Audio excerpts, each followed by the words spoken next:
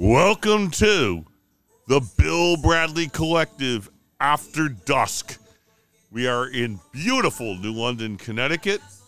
As you can hear in the background, people are celebrating something, and we are here later than usual in the day because, I don't know, Brandon just told us to, and we just do what he says because he is the best producer in niche outdoor podcasts in America.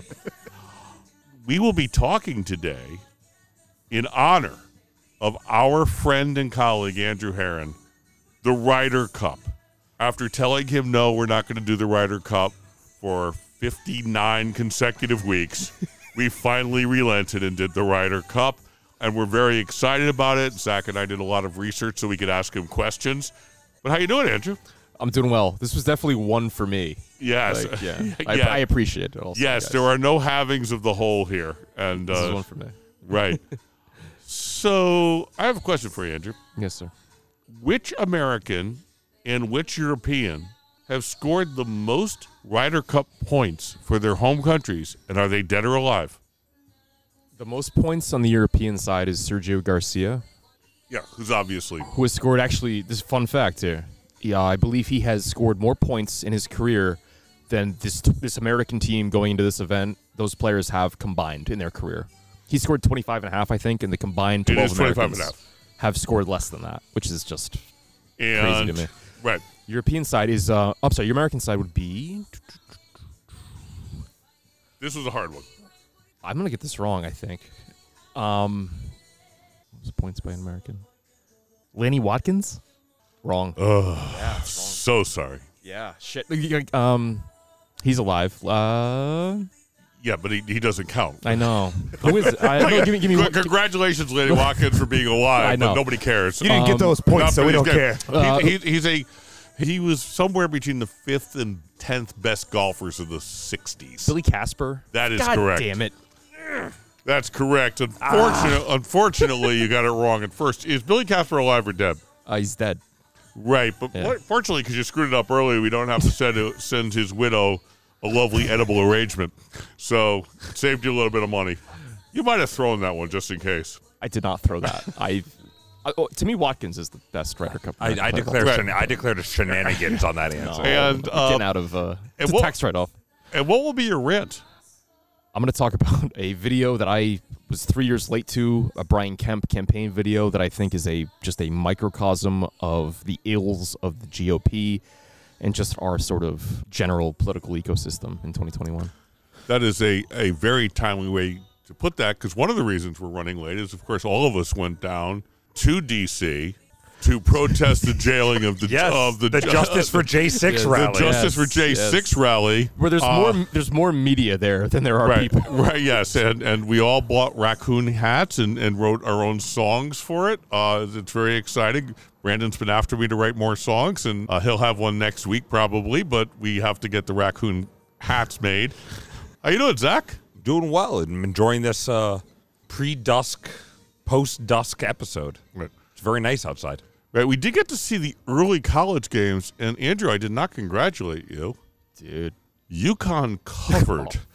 Did they really? With 1 minute and 4 seconds to go in the game, they scored a touchdown against a very bad Army team to cover the 34.5 points. They lost 52-21. The week I don't bet them. Clap it out for you. Clap it out for you. Clap it out for you. Right. Cheers, Lou Spano. The quarterback, he scored 2 touchdowns on the ground, but he averaged 4.4 yards per attempt and threw an interception with no touchdowns. So things are good in stores. Yeah, things are good in stores. We're looking up in the Lou Spano era. So, Zach, what will you be ranting about? I'll be ranting about something that has split the left this week, which is the and the family, and the podcast. I may say, the AOC tax the rich dress. Which, when we say split, we have a 2% disagreement. But for the podcast, that's pretty drastic. There's a schism. It's a schism. Yeah, it's a schism. It's a cavern. Can I just say, she looked amazing in that dress. Well, she always looks amazing.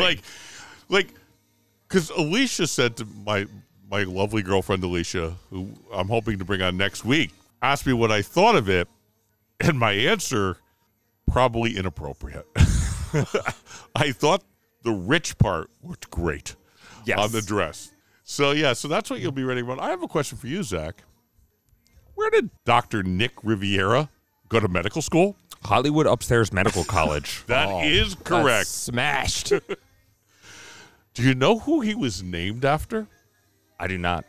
Dr. Nikopopoulos was Elvis Presley's doctor who got whatever the medical version of disbarred is for handing out horse tranquilizers like they were Pez.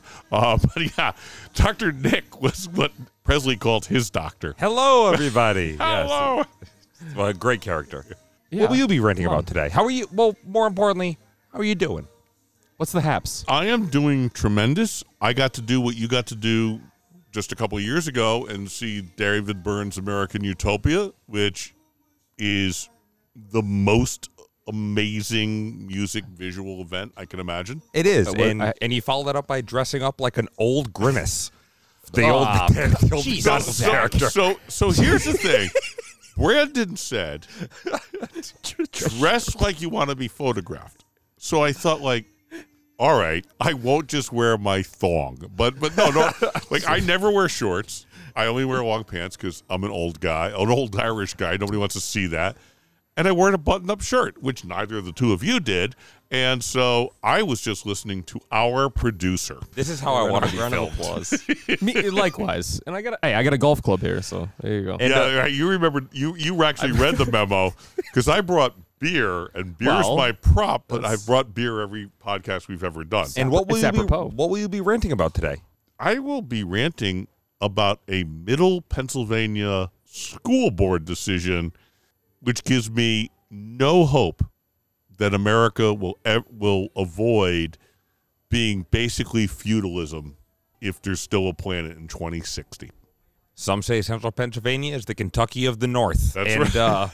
With that, we will be back after this short break with our rants this week on the Bill Bradley Collective.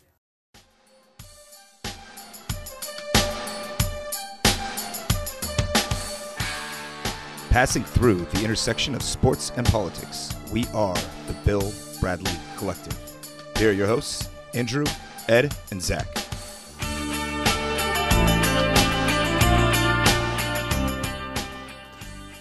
So we're going to start our rants where we often start them, with the Central York School Board in Pennsylvania.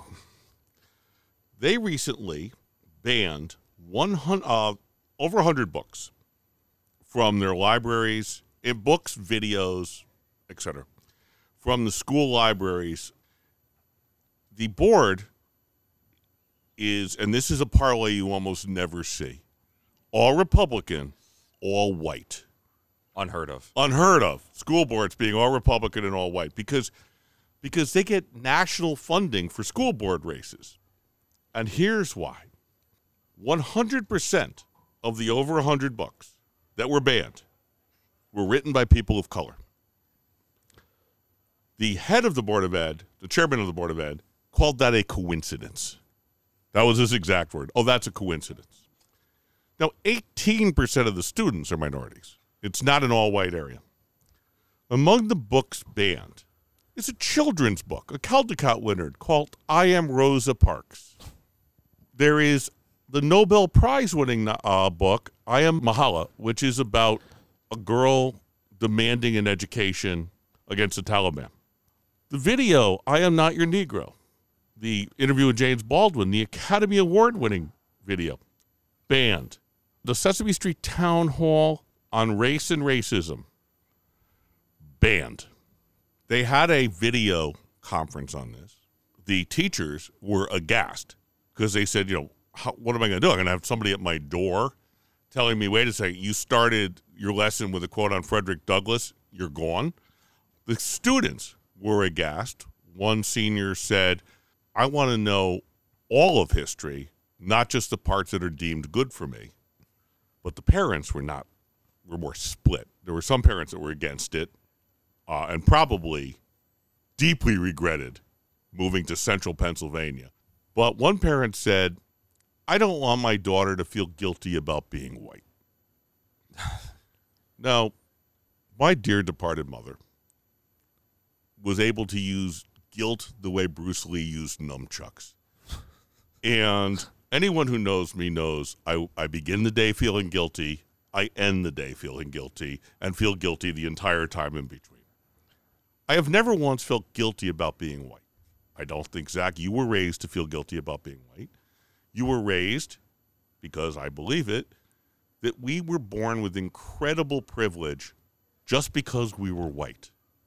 And that gives you a privilege that people of color don't have, especially white males. And that we need to take down that privilege moving forward. And we need to recognize that privilege in helping others. That's not the same thing as feeling guilty. But to prevent even those thoughts, the school board has said, no, we'll just not talk about it. And if you wonder about the implications of this, the first black principal in this rural Texas town in its history was removed yesterday for promoting critical race theory. And he said he had no idea what the hell they were talking about. Really, on day 13, they fired him for being black.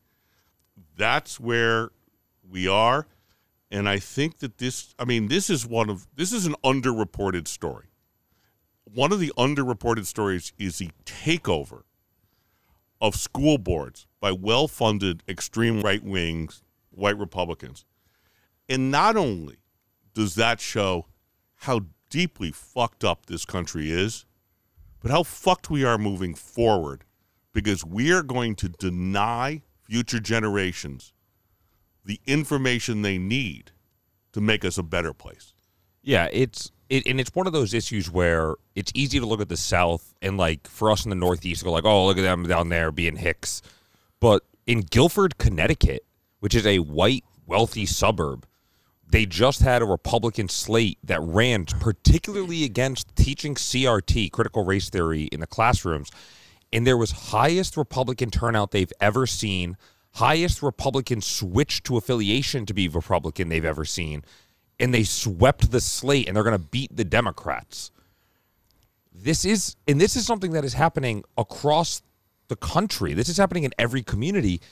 And, these are the same parents that are saying, wearing masks are hurting children's education.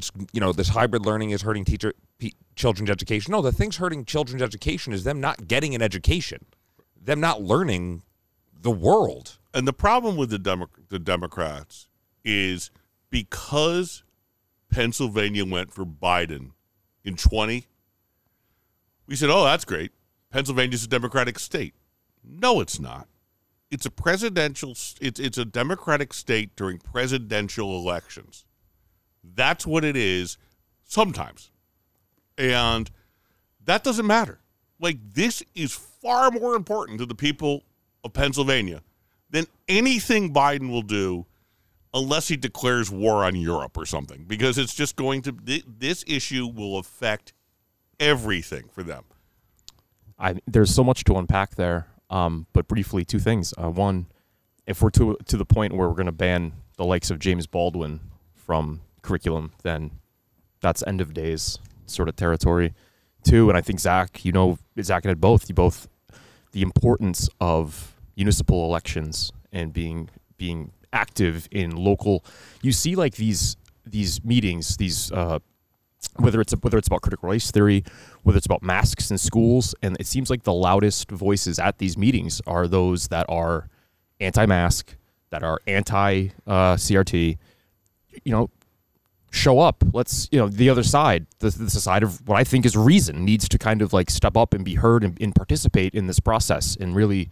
Not that they aren't, but it seems like they've been kind of. No, they aren't. That's the problem. They aren't. Well, the two things is like, one, it's also, it's almost hard to even justify their terminology of critical race theory, because critical race theory is like a collegiate level curricula. Like, it is not something that is being taught in schools. It's meaningless. It is just history. And the other thing is, Andrew, you're exactly right. Like, local elections impact people's lives day in and day out, and they're the least voted in elections. And presidential elections, which by and large do not impact people's lives very much day in, day out, are the most voted in. And it's just one of those things where it's very frustrating, just like the people who teach your kids, the people who pick up your trash, you should probably be interested in who is holding those offices. And as the great David Byrne said on concert yesterday, where it was 21% of the people in New York voted in the election that elected Bill de Blasio, which means only about 16% of the people in New York picked Bill de Blasio, and that turned out to not be perfect. No, wasn't great. That wasn't great. So I guess another chapter in our ongoing sort of social Armageddon here. While perusing social media this week, I came upon a video that I was led to believe was like current, but it wasn't. It was in the lead up to the 2018 Georgia gubernatorial election, and the one Brian Kemp, a frequent target, He's a friend of the pod. friend of the pod, friend / target / punching bag, what have you. It was a video in his campaign that aired across the state of Georgia, and of course Kemp won. He is the incoming governor. I want to kind of just provide here without comment the transcript and the kind of a blow by blow of this ad, which I'm surprised that I had never seen then, because it literally looks straight out of like Saturday Night Live or The Onion or something like that. So here's Kemp, and it's in what you're led to believe is like his yard, his ranch. Here's the transcript. Let's go. I'm Brian Kemp. I'm so conservative, I blow up government spending. And behind him, there's like this small, really cheap explosion.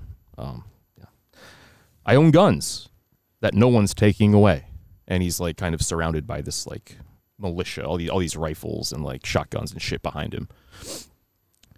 My chainsaw is ready to rip up some regulations. And he's like wielding a chainsaw. I've seen this commercial. Oh, you have seen this commercial? Yeah, it's bad. This is the line. This is the kicker here. This is like the shot and chaser. I got a big truck, just in case I need to round up criminal illegals and take them home myself. And he gets into his truck. What is He says that. What is with these guys and their whole belief that they're just going to be like sheriffs? He follows that up with, knowing that he just said something so fucking toxic, he says, "Yep, I just said that." Doubles down. He's proud of his fucking toxicity. He rounds it out. I'm Brian Kemp, and if you want a politically incorrect conservative, that's me. I'm almost more troubled by the fact that it was from 2018 than it was from now, because people saw this ad, and this guy fucking won. He won that election with on the back of an advertisement like that. What the fuck? I was aghast at this. But this gets to what we just talked about. That was loud. And that Holy was shit. baby. And that was Brandon popping champagne in honor of Brian Kemp. We're gonna dump that motherfucker out too. But this is a state that in a presidential election voted for 2 Democrats, including one of the 6 most liberal senators In Warnock? Yeah. I mean, an incredibly liberal senator. And then for 3 years, it's a completely different voting district, a voting block. And you get this asshole who is almost afraid you don't know how dumb he is. And by the way, he may get primaried for not being quite dumb enough, because he wouldn't pretend that the election was stolen when it clearly wasn't. Like, I mean, as bad as Brian Kemp is, and he's so god-awful, he somehow manages to slip beneath DeSantis as the worst governor you can imagine. It's just, but you're right. And by the way, and I'm sure all of our listeners who own pickup trucks, because I almost bought a pickup truck once, are fine people. The chance of Brian Kemp owning a pickup truck was somewhere around 100%. It's another one of those long lines of Republican ads that are kind of deranged. Do you remember during Obamacare, the debate, the first election after Obamacare passed, when all the Republicans had ads where they were just shooting the bill? Yeah. The Tea Party shit, right? Yeah, they were just taking these high-powered rifles and shooting holes in it, and it was just like this is deranged. It's pretty terroristic, too, honestly. This is unhinged. This is not how normal people feel about the world. Who looks at something and goes, I'm going to blow it up? And it's this belief, like Ted Cruz has it. You know, we've joked about Ted Cruz going down to the border and being like, "I'm on the border, look at me." Like, Right. is these guys have this fantasy of being like these cowboys, like John Wayne, where they're just going to go around and like commit kidnappings of like other people and say, "Well, they're illegal immigrants. It's okay that I kidnap them." It's like that was the plot to Black Snake Moan. Good call. Like, it's ridiculous. Except without Susan Ricci. Yeah. Christina Christina Ricci. Ricci, Yeah. yeah. Susan Ricci's her older sister. That's the one I liked. But no, it is. It's just. I don't know. Thank you for bringing up that I memory. mean, spring of 2019, I spent the better part of a week in Georgia between Athens, the college town where UGA is, and various parts of Atlanta. And like being in those two, I was like, I could live here. I dig this place. You could be around. 2016. I spent 2 weeks around in DeKalb County, which surrounds Atlanta, Right. and it was fine. Like there were rednecks around, but it was kind of like Eastern Connecticut. Like okay, or South Northwestern Connecticut. Like all right, I could take a 10-minute ride and get back to civilization. But the problem is when you get into rural Georgia, the next stop for civilization, Chicago.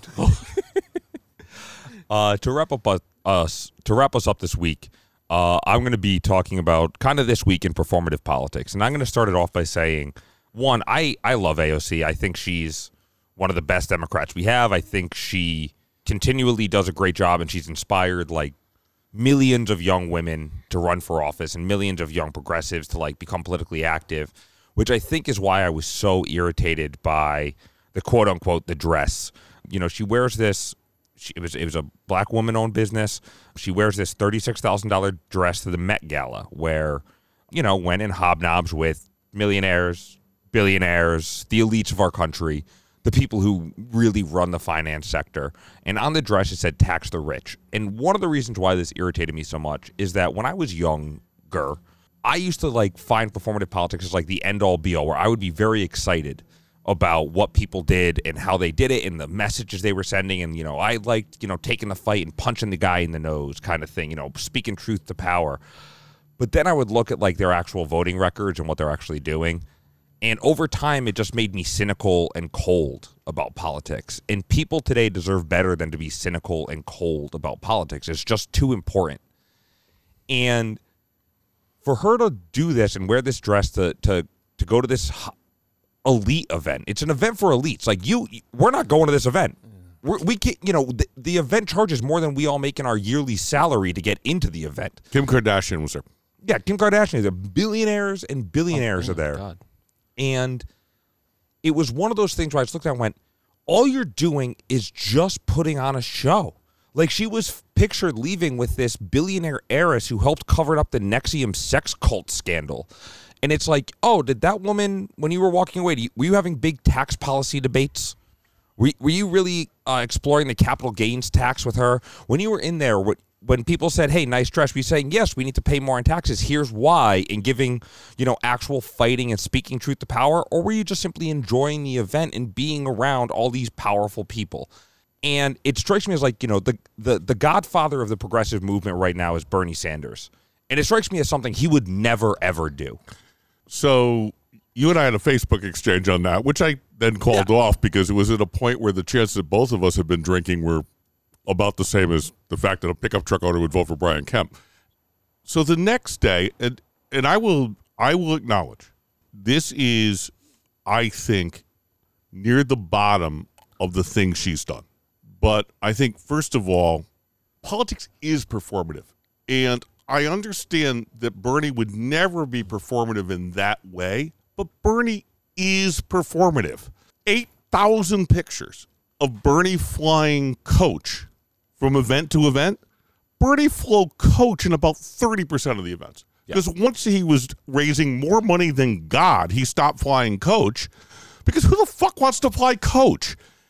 And nobody took any pictures of that because politics is inherently performative, and that's not new. Abraham Lincoln was 6'4" and wore a top hat that nobody wore back. Like, you've never seen another person from 1860 wearing that top hat, but he wanted to come across like a giant because it helped him. Politics is inherently performative because you have to get votes. I don't think it was her best moment. It was probably the best moment in that young black woman's life whose dress she wore, because Absolutely. she, and there's that. Which I gave credo Right. to. At the Yeah, beginning. you just did. This is a more nuanced comment than you made on Facebook, and because you had a couple days.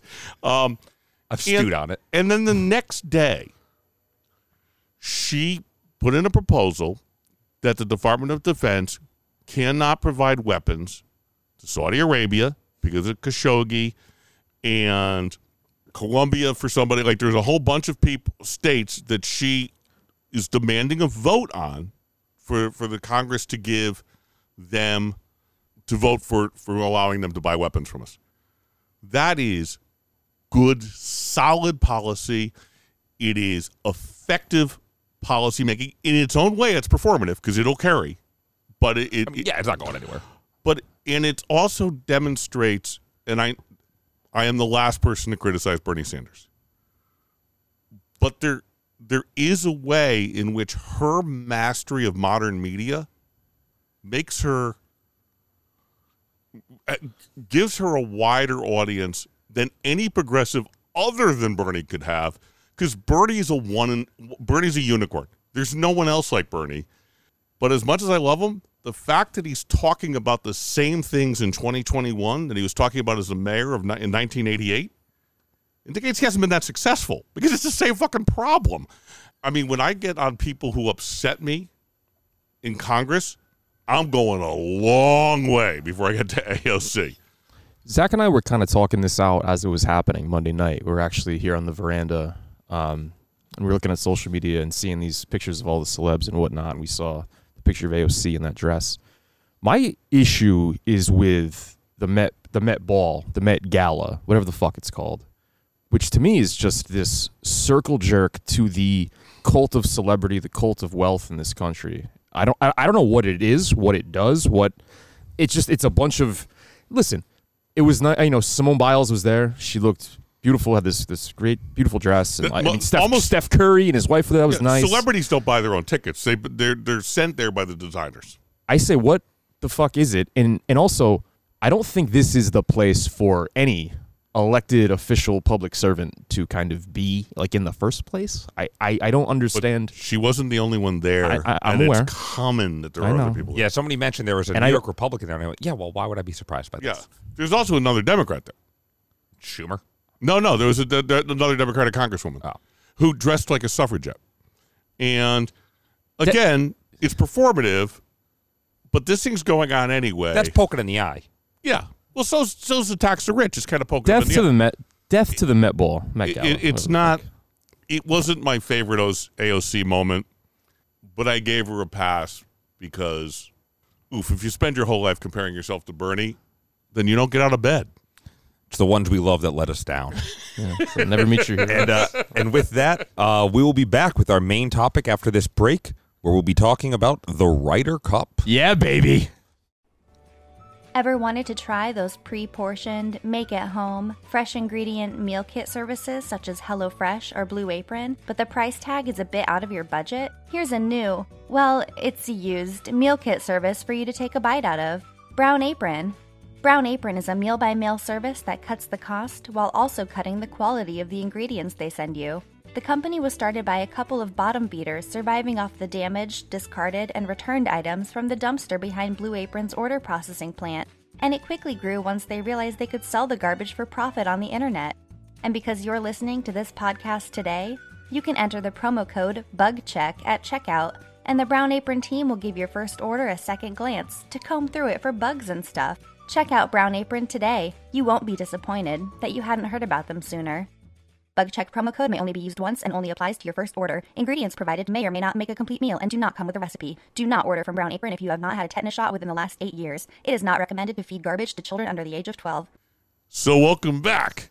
So this will be the Andrew Wet Dream podcast because the Ryder Cup is his second or third favorite thing in the world? It's one of my favorite biannual sporting events. I look forward to it. Well, wait, that's a very small thing because how many Oh, biannual? well, that's true. It's either Well, that it's or the it beats World Cup soccer. I'm much more into the Ryder Cup than I am the World Cup or the Olympics. Ryder Cup is a big deal for Andrew. All right. So the Ryder Cup starts in 1927 with a seed merchant, an English wealthy, and I know that's a shock that a wealthy guy had something to do with golf, but a wealthy seed merchant began funding this thing. But really, we're going to go back a couple of years to 1921 because no American had ever won the Open Championship. And for those of you who remember our last talk about this, the Open Championship is what Donald Trump said was recently called the British Open, or used to be called the British Open, but it's always been called the Open Championship. And no American ever won. So they got a team together, send 11 people over, and the American team played a group of Europeans. They lost big. Well, in 27, they're just the British. This is 21. Yeah, they played just British, Right. and they might have put an Irishman in there. Probably not. But maybe. The Brits will never recognize the independence of the Republic of Ireland. Yes. Right. Well, they were Northern. they were Protestant Irish because, let's face it, the golf clubs would not allow Catholics to play. And while this was a failure, that year a guy by the name of Harrison, I can't read my writing, did in fact win the Open Championship. So it's a success. They come back in 26, try it again. There was a lot of problems with that. But then in 27, the actual Ryder Cup begins. And it's called the Ryder Cup because he kept funding it. Samuel Ryder. Yes. Right. And It was the merchant's name. I was very interested to discover that it was not named after Winona Ryder. Because my belief was that it was like The Bachelor. You'd play golf, and then the 12 winners would have the opportunity to date Winona Ryder until they found out she was stealing from them. That's a fascinating prompt. I like that. Yeah, that did not happen, but it would be better if it did. And really, any era, Winona Ryder.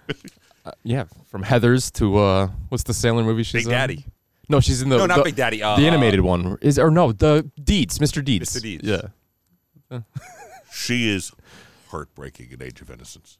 That's one of the great movie performances, most underrated movie performances ever. Underrated Her Scorsese. in Yeah. Age of Innocence. Maybe his Underrated Scorsese. Big time. Yeah. best film. I just love that film. And also a great novel. And if Melanie Perry is a listener, we've had this conversation many, many times. Jane Austen. We're going off the Wharton. rails here. It's Wharton. No, Edith Wharton. Edith Yeah, Wharton. Edith Wharton. Anyway, Brandon's really I got spinning a his scowl Reel it in, there. boys. Reel it in. Brandon's really spinning his arms now. So this goes this way. The Americans win it the first. Well, they go 2-2 in the first four, and then they just go on a rampage.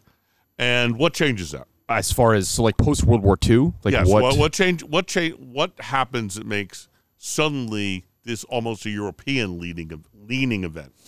Well, that's the late 70s, 1979, where you have these icons of American golf, the likes of Nicklaus and Palmer, Weiskopf, Miller, Watson down the line, and the Americans dominate the event for almost a half century, and then they decide to expand qualification. It's no longer Great Britain and Ireland; it's now the entire continent of Europe, and that's 1979, and that kind of coincides with the emergence of German star Bernhard Langer, Spanish star Seve Ballesteros, two all-time greats, who become 2-decade-long stalwarts of this team. And once you bring in German players, Spanish players, and eventually French, Italian, the player pool's bigger, and there are huge dynamic stars from these countries that were left out prior to 1979. Since then, it's been basically the Europeans have won more than the Americans since then. Absolutely. Yeah. So this year, and we're going to skip ahead to this year, and then we're going to just talk about it in general. Mm-hmm. This year, it's played at Whistling Straits in Kohler, Wisconsin. I was watching this course. It's a link-style course designed by Pat Dye and his wife. Pete Dye. Pete Dye, I'm sorry. Pat Dye coached Auburn. Correct. Pete Dye and his wife, Yeah. his wife also coached Auburn, which was weird. And it looks really fucking hard. Like, it's got a 220-yard par 3 7th where you're hitting the ball. Basically, you have about 9 square feet to hit the ball into. The par 4 9th is 446. There's only 3 trees on the course. All of them surround the ninth hole. The 11th is 519 yards, par 4.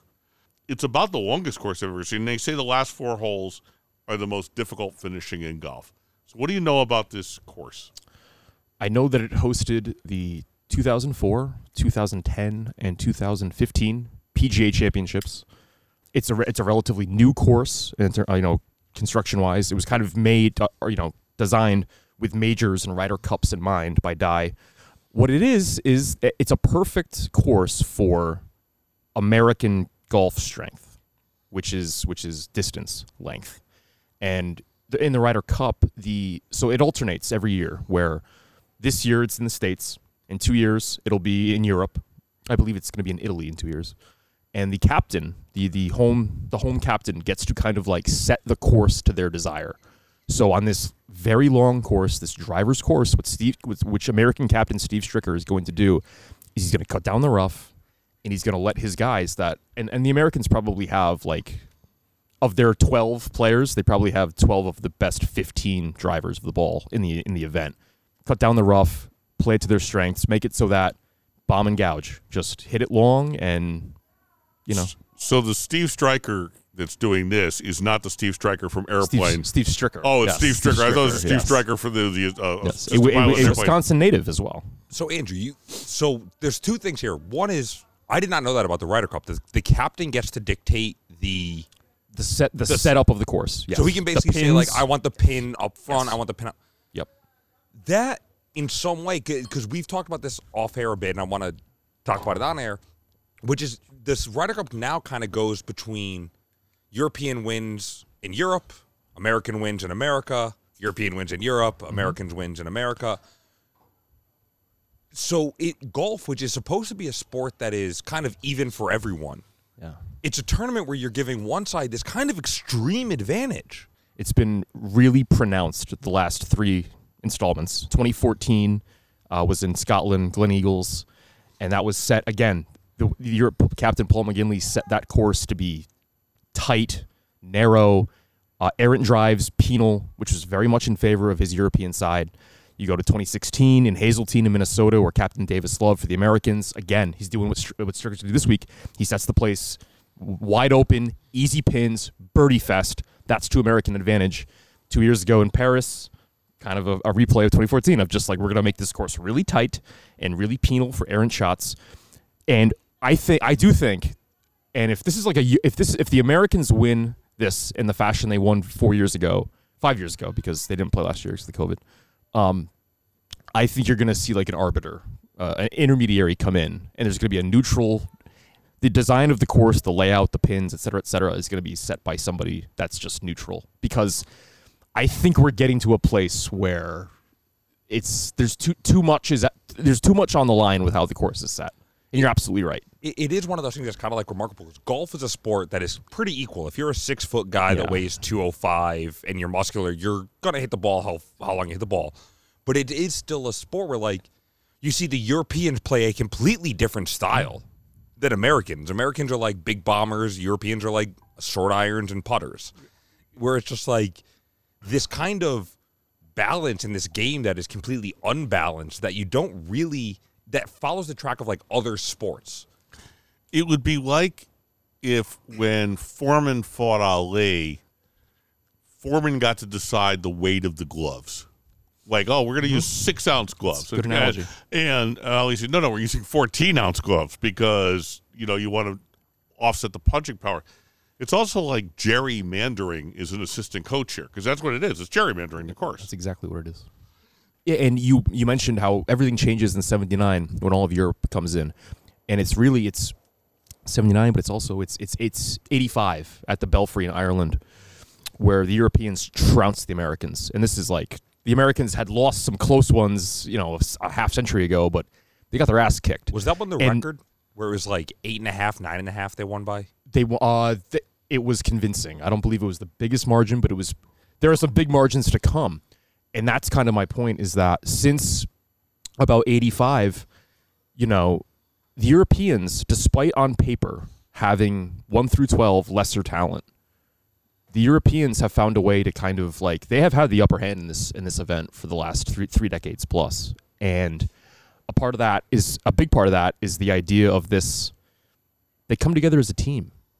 It's 12 individuals that kind of okay. It's making a face, but all right. So this is where I think we're going to move the conversation. Do you want to move the conversation now, or did you have anything else to say? No, I want to move it based on that. Okay. Because the thing about the Ryder Cup reminds me of remember when there tried to be a World Tennis Championship League, and everybody was on teams, and the teams played, and the problem with that is tennis is not a team sport. The Davis Cup, the Laver Cup. Yeah. Yeah, but no, there was also just a league. World Team Tennis? Yeah, World Team Tennis. And the problem is, unless you play doubles, it's not a team sport, and it's certainly never a sport of more than two. Patrick Harrington said, he was talking about And Patrick Harrington is the captain of the European side this year. And he was talking about the DeChambeau Koepka, whatever the fuck his name is.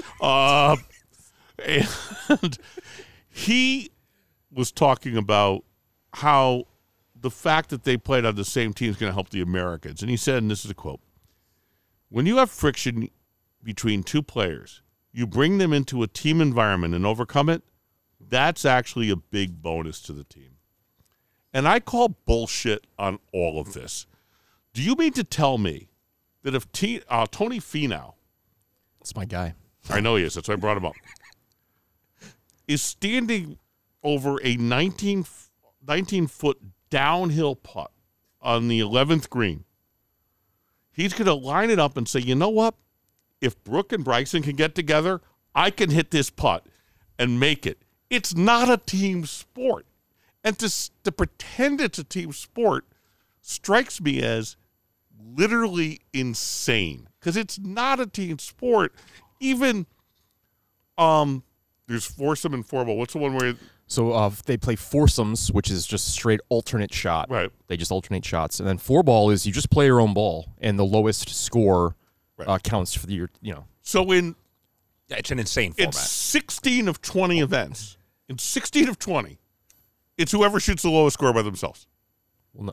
Yeah. Well, in 20 of 28. 20 of 28. Because you have 12 singles and you have 8 fourball, 8 foursomes. So in 20 of 28, it's just who has the best hole. You're absolutely right. That's not a team sport. I mean, if you have LeBron James, obviously you are a favorite for the NBA championship. But he passes to someone else. It's the thing that makes the Ryder Cup so weird. These guys never behave like teammates. They all hate each other because they're all rich, arrogant white guys. They all hate each other, except for Tiger. There's cliques. Except for Tiger, who's a rich, arrogant black guy, and they don't like him at all. And I just find the whole setup weird. Zach, is that me? No, it is. Throughout the entire research of this, I could never nail down why the format makes sense, because it just seems insane. And golf is like a very individualistic sport. Like Andrew and I play regularly. We play about once a week. And one of the things we talk about on the course always, like, we're not competing against each other when we play. Like when Andrew and I play, we're not playing against each other. We're playing against ourselves. And that's what golf is you're playing against yourself, because you're just trying to, it's a sport you can't master. So it's just a sport you're trying to do the best you can possibly do at. Not the sport where it's like, if I hit a great drive and Andrew hits a good drive, he doesn't then come up and go, hey, man, we're a team. I'm hitting from your ball. It's like, no, go back to your ball. Not a scramble. The only relationship golfers have with other people is literally the person who works for them, who carries their bag and says, how many yards to the hole? When they look it up and say, 166. I'm going to use his 5-iron. Or, no, the 166 are going to use a pitching wedge. But, okay, I'm going to use a pitching wedge. I'd use a 9. I'll use a pitching wedge. Give me the pitching wedge. That's their relationship with other people on the course. It just seems so strange to make it a team sport, because it's just not a team sport. Does that ever bother you? Yes.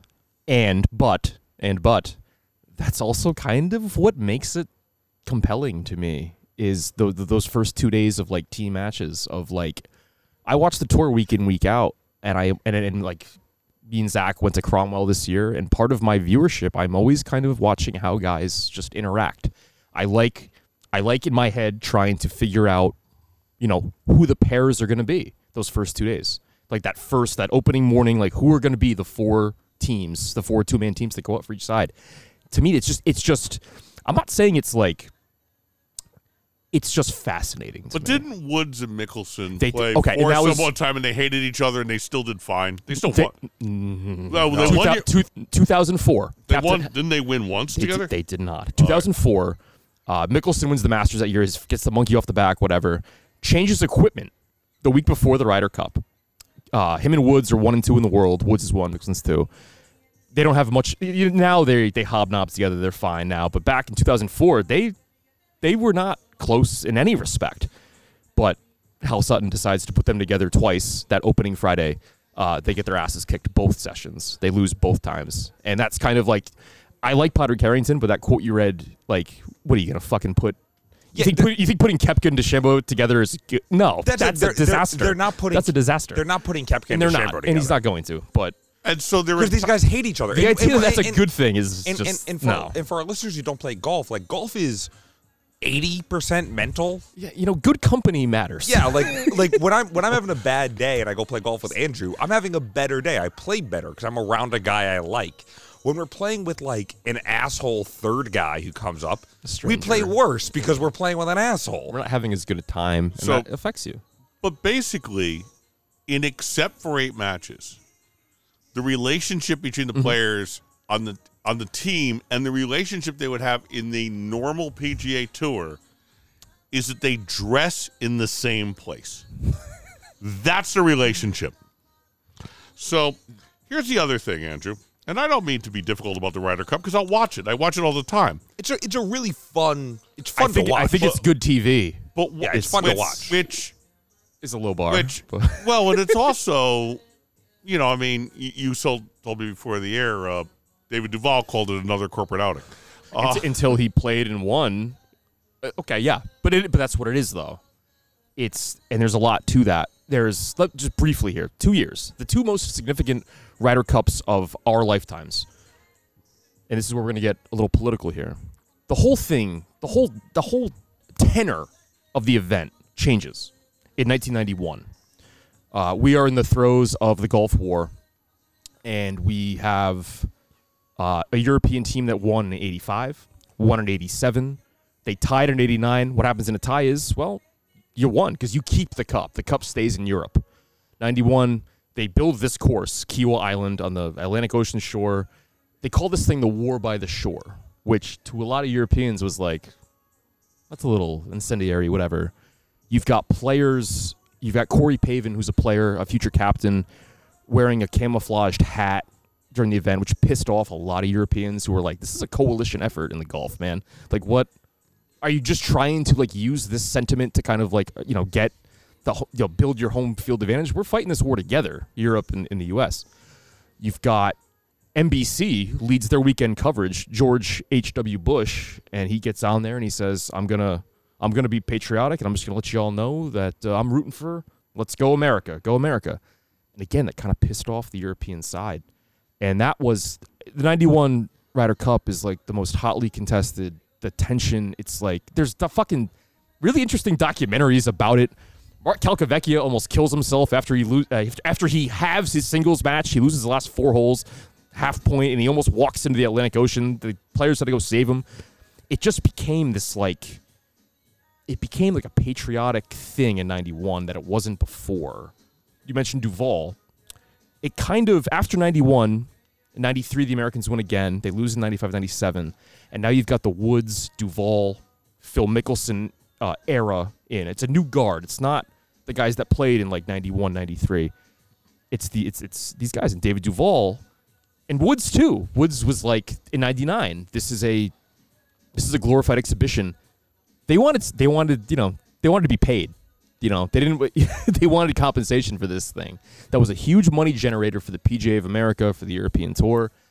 they didn't see any of that money outside of like a share going to like a charity of their choice, I believe.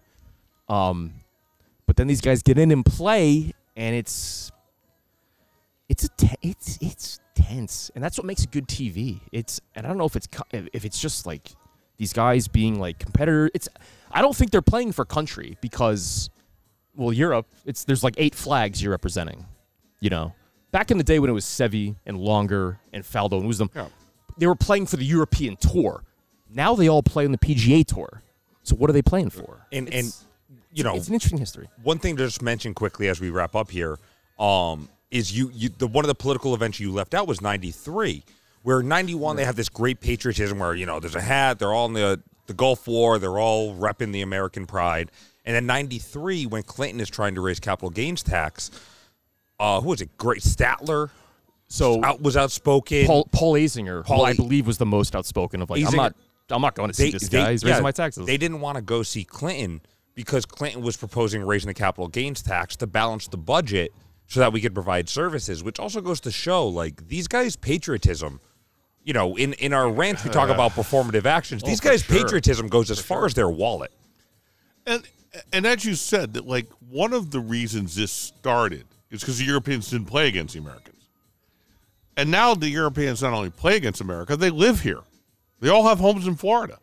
It strikes me as, I mean, right now the difference between American players and European players is a distinction without a difference. It's like watching France play and the French being very excited that they might get the gold medal because Rudy Gobert identifies as French, even though he lives in this country, hasn't lived in France in 10 years. Here's the other question I have before we wrap up. Yeah. Why do they need 5 assistant captains? I mean, what exactly do you have to do as a captain on the Ryder Cup team? If you were an NFL team, this meant you would have 22 coaches. Like, why do you need 5 captains who don't play? The idea is you serve as a quote-unquote vice captain once or twice, and that sets you up where the PGA or the European Tour is going to... You're going to be... If you're a vice captain, you're on the fast track to being a captain. They want to have a captain with every match. So, like, on like the first 4 sessions, the first 2 days, there's 4 matches. They want to have like an alternate one of the vice captains. It's fucking ludicrous. I'm just explaining from their perspective. That's their perspective of it. They want to have a guy out there with every match. It's ludicrous. It's. I am sure. Bryson DeChambeau is hanging on what Freddie Couples could tell him. Before I guess I sign off here, I think the most fascinating thing about this event to me is that in my lifetime, the Europeans have largely dominated, despite being on paper 1 through 12 an inferior side. And that, again, we laugh about like team sport this, team sport that. I'm telling you right now, I watched enough of these to know that. And Paul Azinger said this on a podcast years ago. He said, basically, the Ryder Cup is in the Americans' like consciousness, where like it's in the Europeans' blood. They get off to beating Americans. Whether they play, they all play on the same tour week in, week out. When they band together, 12v12, they want to kick our ass more than we want to kick their ass. And guess what? They've kicked our ass a lot more, despite being outmanned most years. That makes me feel like, given that they all live in the same neighborhoods in Florida, different upbringings. You know that Warner Brothers comic where the dog and the wolf walk to work together and they punch in together, and then the dog spends all the time protecting the sheep and the wolf spends all the time trying to kill the sheep, and then they just walk out together on the way home. See you tomorrow, Bill. And it is. Look, it's great television, and it's better when it's in Europe. Because when you wake up on a Sunday morning, it's on. It's coffee golf. Yeah, it's just they can't put it on against a London NFL game where no one would watch it. So, Andrew, who's winning this year?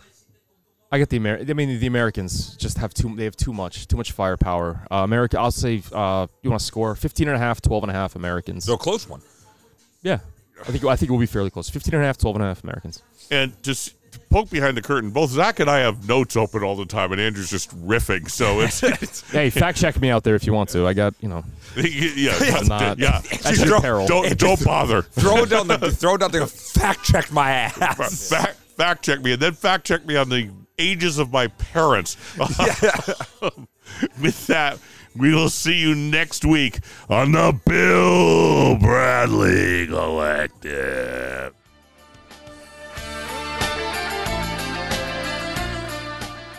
Thank you for joining us on the Bill Bradley Collective. If you enjoyed today's episode, please smash that subscribe button and follow us on Facebook at the Bill Bradley Collective. We'll see you all again next week.